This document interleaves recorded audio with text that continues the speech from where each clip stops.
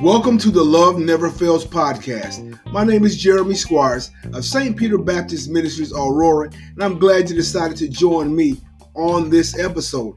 As believers in Christ, there's one thing that makes our journey challenging, and that is that we have plans. But oftentimes, our plans don't line up with God's plan for our life. So in this episode, as I encourage myself, I want to encourage you also to trust God's plan for your life, because His will is what's best for us. Please enjoy this episode.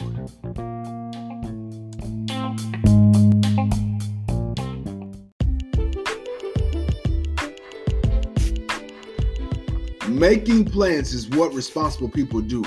However, as believers in Christ, we must make sure our plans line up with God's plan for our lives.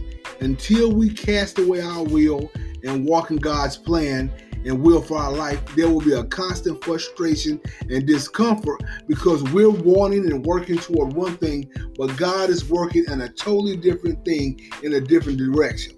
And so our plans have to be put aside, because in everything we do, we got to consider God and consider what He's doing at that moment. So we have to pray.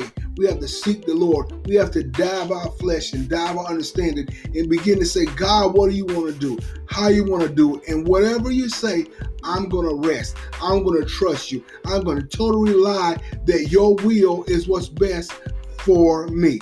Now we're going to look at a familiar text in Jeremiah 29. Now most people know the scripture in Jeremiah 29:11, where Jeremiah says, quoting the Lord, "For I know the thoughts I think toward you, saith the Lord, thoughts of peace and not of evil, to give you an expected end." However, I'm going to give a background in this text because Jeremiah was talking to people that had been exiled and they were going to be there for 70 years. So in this text, Jeremiah was telling them to be get comfortable. All right, settle yourselves, have children, build houses, make gardens, because you're going to be here for a while, but God has an end for you. So let's take a look at Jeremiah 29. We're going to read from verse 4 to verse 12. It's a lot of verses, but it gives you a background history of the text. All right. Thus saith the Lord, the God of Israel, unto all that are carried away captives, whom I have caused to be carried away from Jerusalem unto Babylon. Build ye houses, dwell in them, and plant gardens, eat the fruit of them. Take wives, and beget sons and daughters. Take wives for your sons, and give your daughters to husbands, that they may bear sons and daughters, that ye may be increased there, and not diminished. And seek the peace of the city whether I have caused you to be carried away captives, and pray unto the Lord for it. For in peace therefore shall ye have peace. For thus said the Lord of hosts, the God of Israel, that not your prophets and your diviners that be in the midst of you deceive you, neither hearken to your dreams which ye have caused to be dreams. For they prophesy falsely unto you in my name, and I have not sent them, said the Lord. For thus said the Lord, that after 70 years be accomplished at Babylon, I will visit you and perform my good word toward you in causing you to return to this place. For I know the thoughts that I think toward you, saith the Lord, thoughts of peace and not of evil, to give you an expected end. Then shall you call upon me, and ye shall go and pray unto me, and I will hearken unto you. And ye shall seek me and find me, when ye shall search for me with all your heart. Looking at that text, we see that Jeremiah was letting the people know, you're going to be here 70 years. This is not what you thought it would be. These are not the plans you thought you were going to have, but you're going to be here for a while because God is working on something. But while you are here, you're going to have to trust God. You're going to have to pray for peace. You're going to have to get comfortable. Don't be looking for a way out of these plans. Don't be looking for a way out of this situation, because God is doing something and He's got a plan for you. And He said, be careful. He was telling them, look, there are people prophesying you falsely. They're just saying they're dreaming things that are not true, because you're going to be here for a while. But in this place, I will give you peace. And so in the midst of God's plan for you, there is peace. Now, it's uncomfortable because this is just not what I thought it was going to be. Lord, I didn't see my life this way. Lord, I didn't see things working out this way. Lord, I didn't know I was going to experience this and experience that and go through this and go through that. Lord, I didn't know that. And this is not what I wanted for my life. That is the cry of many believers. This is not what I wanted. This is not what I thought it would be, God. You want me to be comfortable in this place? You want to be comforted in this hurt? You want to be comfortable where I am, and I had other plans, and other people are prospering, and other people, things are going for them, but you're telling me to stay here? You're telling me to let it go and just trust you? You're telling me to rest here? In this place of captivity, in this place of discomfort, in this place where I'm reminded of hurt and pain, rest here? And God is saying yes. Because I know my plans toward you. I know what I'm thinking toward you. I have peaceful thoughts for you. I'm not thinking evil, and I'm going to give you an expected end. I think NIV says a hope and a future. And so God is letting us know, I know this thing may be uncomfortable. And this is not what you had in your life in this moment. But if you trust me, call upon me and pray unto me, I will hearken. I will listen to you. And he's going to visit us. But we got to settle ourselves and rest that God's will is what's best for me. I think one songwriter said, I will cry till you tell me, let it go, let it be, for your will is what's best for me. And that's what we got to begin to say, Lord, your will is what's best for me. Whatever you've promised according to the scriptures, whatever you promised according to the word, whatever word of knowledge, a word of encouragement, a word of prophecy that I got from you is going to come to pass. But I got to trust you. See, oftentimes we get these words from the Lord, we have these plans, and we begin to run, and we think it's going to happen this way. But God has a different way of bringing us to where he wants us to be.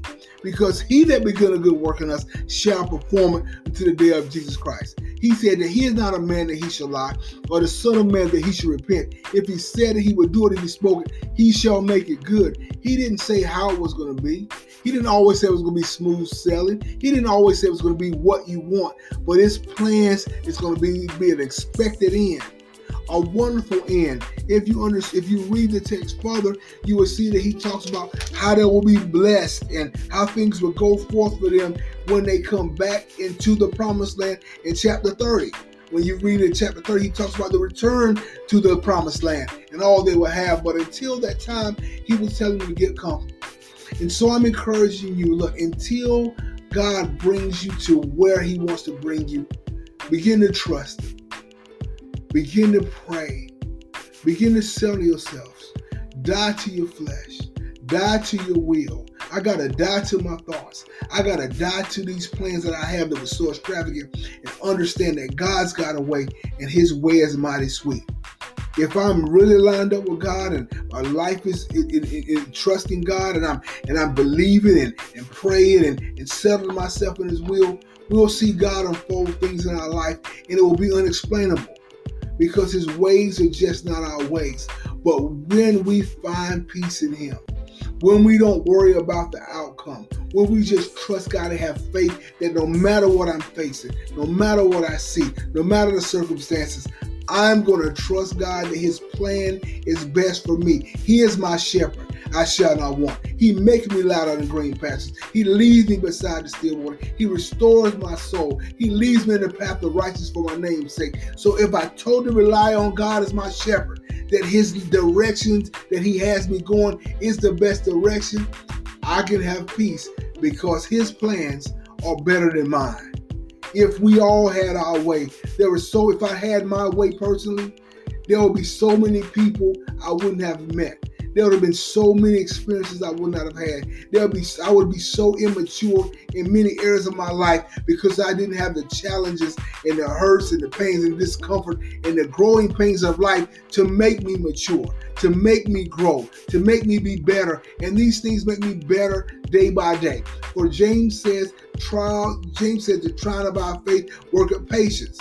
And let patience have its perfect work. They will be complete, entire, wanting nothing. Romans 5 says that trials work of patience, patience experience hope, and hope maketh not ashamed. So these things that we go through, this discomfort, this God's forming us into His will and His plan, may be discomfortable, but it matures us. It makes us better, so we have to trust God's plan for our life. God's plan don't mean everything's going to be easy, but God's plans also don't mean everything going to be hard.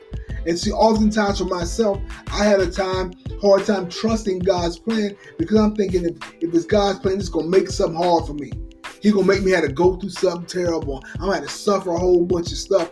But that's not how it works. God is a just God. God is not unrighteous. God is loving. He's kind. He's merciful. And He blesses us beyond measure with so many things we don't deserve. And so when I learn to trust Him, I can have peace. I can have rest because I know God's plan is what's best for me. So I want to encourage you again today. Trust God's plan. Man, I know it ain't what you wanted. I know it ain't what you thought it would be. I know it don't even feel fair. All the praying, all the fasting, all the righteous living you did. You know, how good you were to people, how much love you showed to people, how much mercy you showed to people, and you find yourself in a situation. Don't stop loving. Don't stop being merciful. Don't stop being gracious. Don't throw away your faith. God's plan is working out in your life.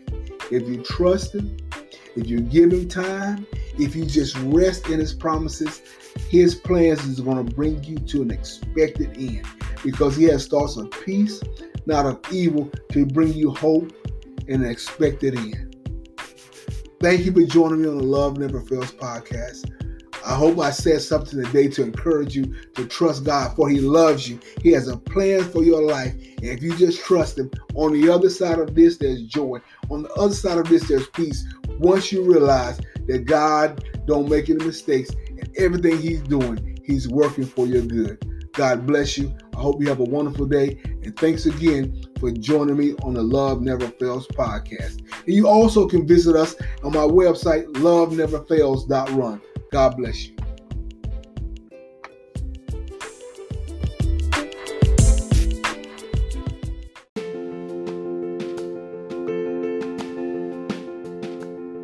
If you listen to this podcast today and you don't know the Lord Jesus as your Savior, you can pray this prayer and you will be saved. Let us pray.